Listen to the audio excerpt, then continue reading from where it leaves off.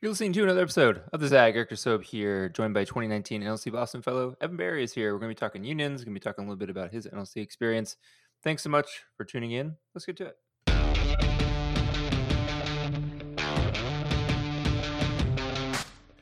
Yeah, Evan, our 2022 fellows are wrapping up institutes. You know, it's middle of May here, and they'll probably graduate if all goes well in June. What do you remember about your NLC experience from 2019?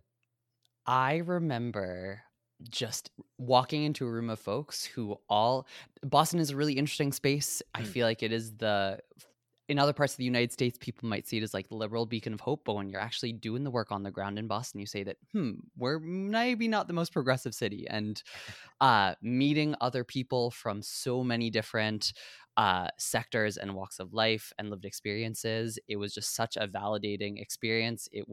I felt like I was over my head, and it was just so much learning that happened alongside my colleagues. And to this day, they are still some of the people that are my best cheerleaders and the people that I rely on for a lot of different projects and questions and personal life questions as well. And it all started in that one room in January back in 2019. Yeah. And are you from Boston, or had been there a while when you did NLC? What was your kind of connection to the city?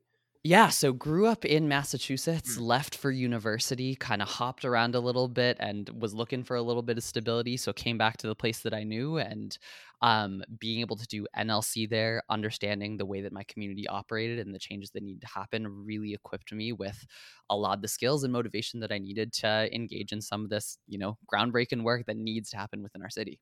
Yeah. Well, I'm glad you mentioned this perception of Boston as a progressive place. I think LA suffers from this too. Mm. There's a lot of not progressive things going on in both our cities when it comes to things like housing or racial justice or things like that. And especially when it comes to work and to unions, I know work and unions is something that you spend a lot of time thinking about. Give folks a scoop on what you're up to these days.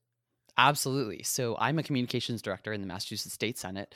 And yeah, as you were saying, Massachusetts is one of those places that has led in different areas of legislation nationwide. And we do have a strong union tradition here in Massachusetts. But the state legislature, and I'm sure that other folks who are listening to this across the nation who have worked in policy adjacent areas or in campaigns, the work of doing politics is not accessible. A lot of people cut their teeth with unpaid internships and by knowing a person who knows a person who can get them a job. And as a result, there's this chronic issue of a lack of professionalization that comes with legislative work, at least in the State House. So I started organizing with the Massachusetts State House Employee Union, MSHU, about 3 years ago in its first iteration before the pandemic. And basically, the reason that we started organizing was because we needed a seat at the table. There was a huge climate, and there still is, of sexual violence and harassment, particularly against women and staffers of color. There had just been a huge scandal where the Senate president's husband here in Massachusetts had access to his staff and his resources and had used that platform to harass staffers. Mm. And this climate on Beacon Hill was a really dark time. But on top of that, there were issues around health insurance coverage not starting on day one of employment, and staffers not getting healthcare for the first 60 days of their work. Oh, wow. Um, as well as issues with pay grades and pay standardization across Senate offices. When I started in the state Senate, my salary was $40K, and all of that went to transportation and food and medical care.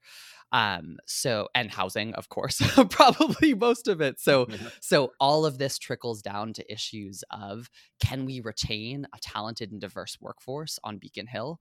Can we recruit and retain diverse staff because of the barriers to entry to these positions?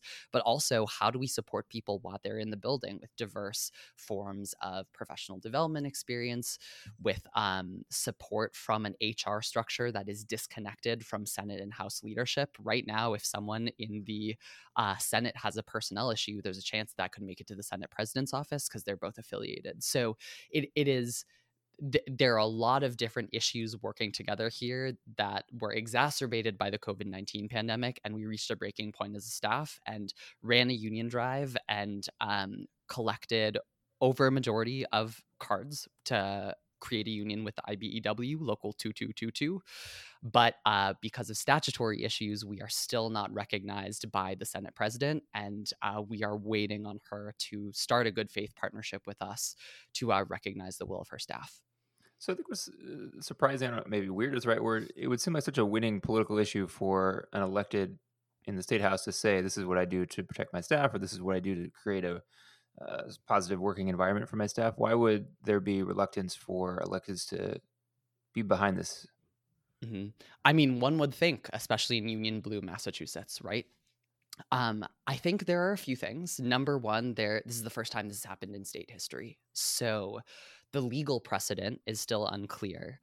I think there are elected officials who will take thousands of dollars, if not hundreds of thousands of dollars over their careers from unions. Mm, But when it comes to having one in their backyard, that can strip some of their perceived power and give it to some of their employees, the folks who show up to them, show up for work every day, the folks who deal with abuse on a daily or weekly basis.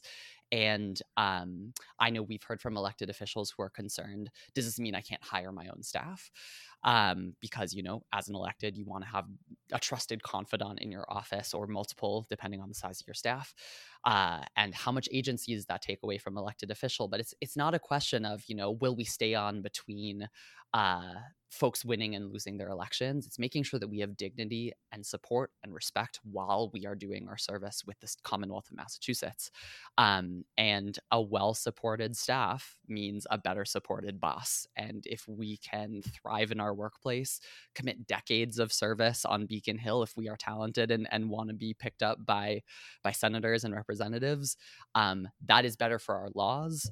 That is better for the constituents we serve. And it helps end this brain drain of maybe 1 or 2 years that a lot of staff just get really fired through, causing a huge loss of talent within the legislature. yeah. We go back with Evan. We'll talk more about the union issue in the state and also think about what's happening on this issue nationwide. Thanks so much for tuning in to this episode of the ZAG. We'll be right back.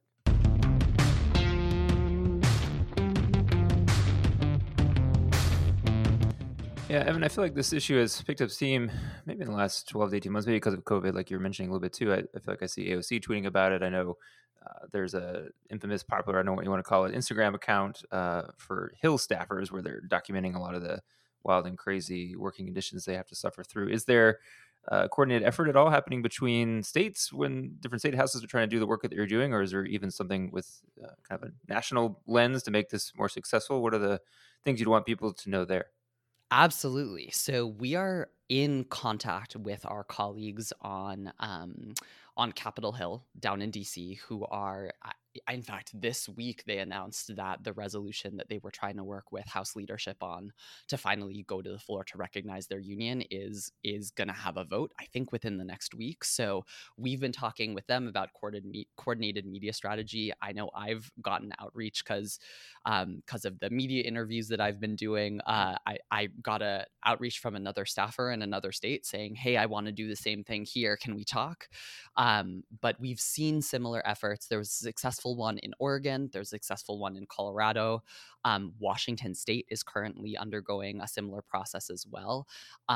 So these are questions that a lot of staffers are dealing with. And in fact, in the last election cycle, I know on the Elizabeth Warren campaign, the Bernie Sanders campaign, and here in Massachusetts, the Ed Markey and Joe Kennedy campaigns, all of these folks, I think AOC as well, all of their staff are realizing we are just laid out to dry like dirty laundry when it comes to the election cycle, and Mm. our rights are compromised. We don't necessarily have that many protections instead of in terms of sick days or vacation days or the hours that we are forced to work on campaigns. And this is just a larger issue of culture, the work culture within politics, that also carries over into the legislature when there's a lack of standardization or professionalization of these roles.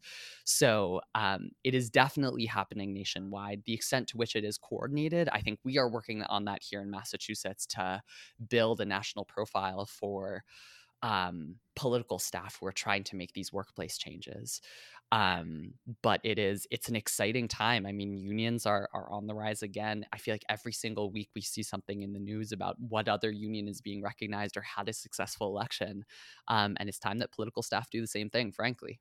Yeah. Well, last thing, what's the best way for folks to follow along with your work or to be supportive?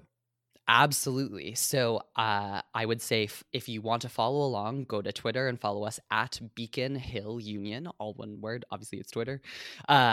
You can also, if you're here in Massachusetts, reach out to your state senator and state representative and see if they support the Massachusetts State House Employee Union.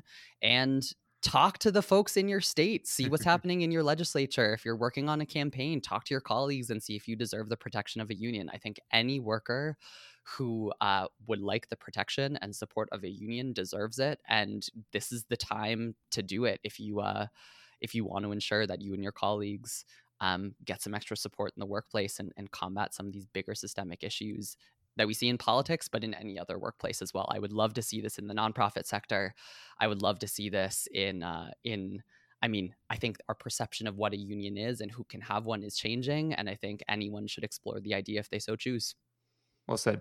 We'll put a lot of the information into the episode description. Make sure to check that out. And Evan, thanks so much for coming on. Thanks everyone for listening to this episode of the Zag. Make sure to catch all our episodes we've been dropping the last couple months here, usually about 2 a week of NLC alums doing amazing work across the country. Get those all the places you get your podcasts and follow us on Instagram at the Zag Podcast.